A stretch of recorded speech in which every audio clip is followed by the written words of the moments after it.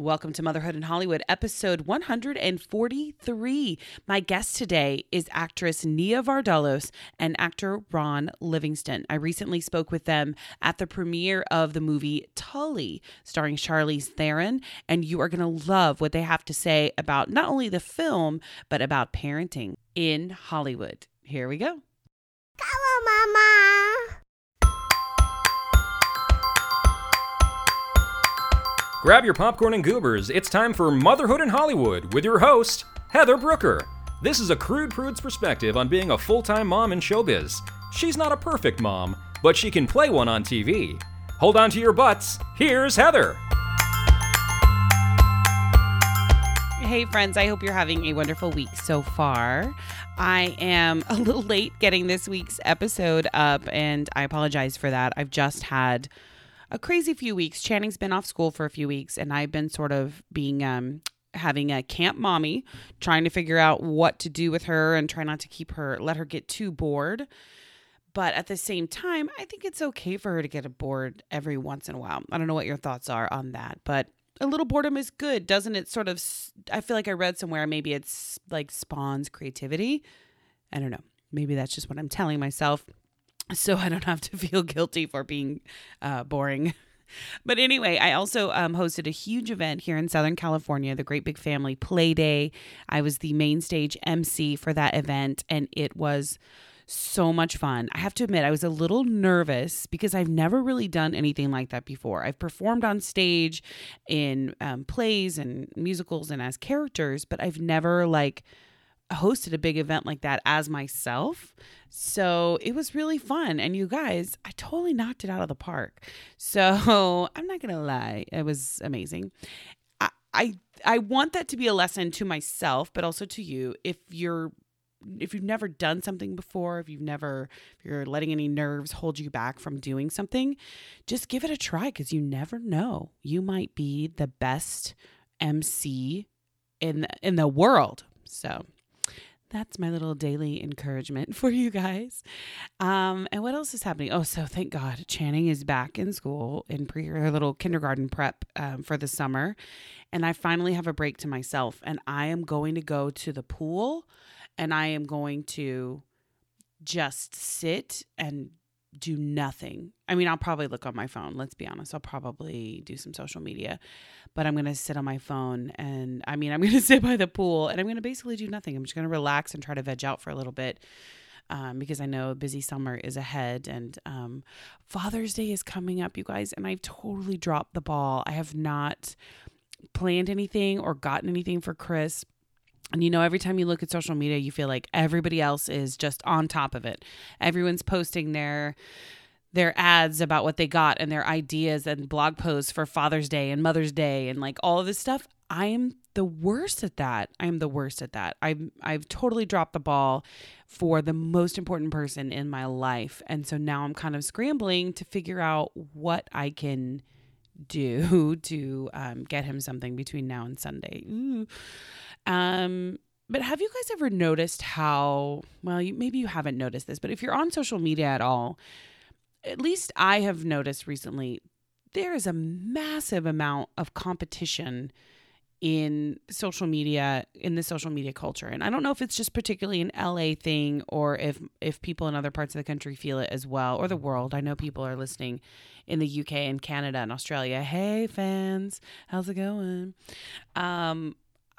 It's such a competitive, weirdly competitive environment. I was talking to my friend Meredith about this weekend, and I just don't understand it.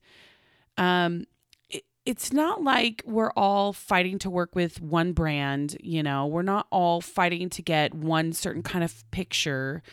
It's just a strangely competitive thing. I know out here in LA, at least, everybody kind of has fights over, I don't want to say fights. It makes it sound like we're all knocking each other down, but there's a weird competitive energy with events. Out here, the PR companies and the event organizers rule the roost, because if you're on a PR company's list to get invited to the hottest event, the Goop panel, the, whatever, the away luggage launch party, whatever it is, if you're on that list and you're in that group, then it's somehow perceived that you're one of the cool kids and everybody else has some major FOMO. For me, in my particular niche, it's getting invited to premieres or movie junkets or screenings. And once you're on that list, then everybody's messaging me, how did you get on this? How do they know you? Blah, blah, blah, blah. I get asked every week how I got to work with a brand, how I got invited on to a certain event or party or movie screening or whatever. And to be honest, I never know how to respond because in my mind, I'm like, well, I'm an entertainment reporter and I have an entertainment podcast where I interview people in the entertainment industry. So for me, it just is like, that's how they find out about me and that's how they invite me to things because they want me to cover their movies and events. But there's just this weird competitive energy where people feel like if you're getting something, they should have it too. And it's just not the case. Like there's a lot of stuff that I don't get invited to. There's a lot of events and product launches and brand stuff that I don't get included on. And that's okay. It's just part of life and part of business. Like I can't be all things to all people. And my husband reminded me, he's like, well, you come at it from an actor's perspective, where in the industry, there's literally hundreds of thousands of people who are trying to be actors and who want to be actors, but we can't all play every part. Like there's only certain parts that you're really well suited for. And I feel like the actors who get that and realize that, they go, oh, okay, so this is my niche. This is what I can do. It doesn't mean you're limiting yourself. It just means that you're playing to your strengths, you know? And I feel like it's something similar in the mommy world, the mommy blogging world, which I've kind of found myself in lately. But anyway, sorry, that was a bit of a tangent. I'm just so frustrated with the weird competitive energy that's happening in the LA mom scene right now. And I want everyone to stop it. Let's just stop it. Everyone preaches that they're positive and they're supportive and that, you know, it's women encouragement and all that stuff. But there's an underlying competitive energy and it's quite frankly exhausting. Exhausting. And speaking of moms who are exhausted, hey, good segue into Tully. Did you guys see the movie Tully?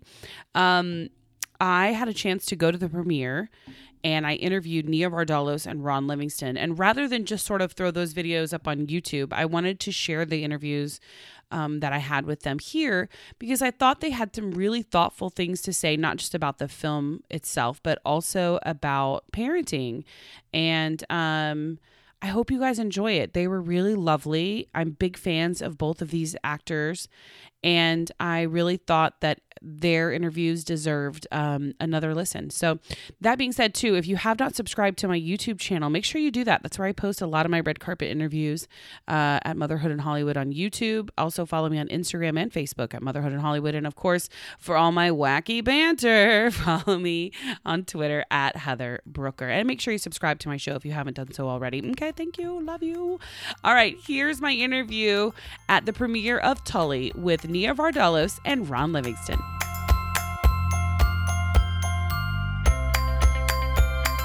Hi, Nia. I would love to know what it's like for you, what it means for you to be a mom in Hollywood. That's an interesting question because I every day you wake up and you're instantly reminded that you don't matter anymore. It's more important for me to get my daughter to school and make sure what she's eating, and sometimes it'll be the middle of the day and I will have forgotten to eat. And I used to hate people who said that. Oh my God, I forgot to eat. I was like, shut up. No, you didn't. Yeah, it happens because all I'm thinking about is her and homework and what's due and trying not to parent too much. And yeah, it's fascinating. All of it is but I don't think it's any different being a mom in Los Angeles than it is being a mom in Ohio. It's not any different, except for that I'm out tonight and I'm wearing Spanx. What's been the most surprising part of motherhood for you so far? The most surprising thing about motherhood is the unbelievable amount of love. It's every time you think this is my favorite age, it gets better and it gets better and it gets better. And she's 12 now, so you would think that I'd be like, oh my God, where can I hide? But it's a big science project at my house. Now, this movie deals with some of the darker sides of motherhood. I know you haven't seen it yet, but it deals with a little bit of the darker side of motherhood. Do you think that that's something that more women are becoming aware of and that we're talking about more, or do you feel like that that's a conversation we still need to keep in the forefront? I think it has to be in the forefront because in my mom's time, nobody said mommy shaming. They just did it. And now it's a phrase. You can't do it anymore because we'll just call you on it. But it happens. It happens every time. I take my daughter to the doctor's office and the nurse says, "Oh, you're here. Usually it's your husband bringing her." That's not true. So the other day what I said to her is, "Are you a mom too?" And she said, "Yeah." And I was like, "Well, you work, I work." Like, don't shame me. That's just a crazy thing that people do. Give me your favorite mom hack. Like, what is the one thing you do as a mom that you're like, yes, I am nailing this? Nothing. No, nothing. I never feel like I nailed it, ever. I just get through the day and then get into bed and go, "Oh, I could have done that better." And next movie, are we going to see my big fat Greek retirement home? We'll see what happens to them. You're laughing. That's awesome. They do want me to do it. I'm just not sure yet. I have to live a little life before I write it. But we'll see. I got to go to Thank you. 4 times. All right. Take care. Thank you. Hi, Ron. How are you? Congratulations on the film. Oh, thank you. Now, you're a father. Yes. And in this movie, this dad seems very well-meaning, very Yes. well-intentioned, but a little Yes. bit aloof. Do you find that that's maybe speaks to a lot of dads that are out there, that maybe they're not as attuned to their wives as they should be? Yeah, not in tune, I think. It's not so much aloof. I think he really thinks he's sitting on the edge of his seat, like listening for the message.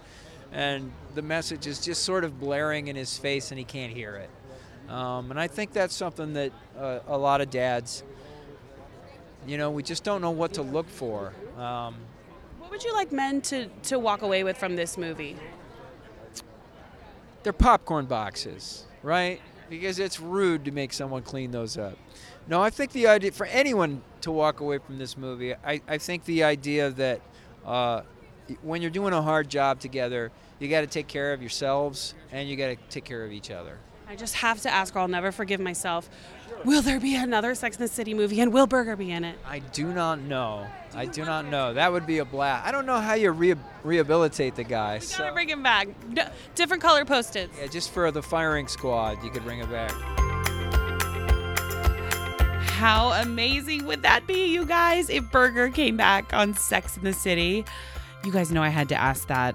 I'm such a huge fan of that show, and I couldn't not stand there and ask him that. But it was such a treat talking with Ron and Nia, and I am so excited to share this with you guys. Please make sure you take a minute and subscribe to my show so you don't miss next week's episode. We have a really good one coming up. I hope wherever you are, you guys have a wonderful week. And remember, I'm not a perfect mom, but I can play one on TV. Bye.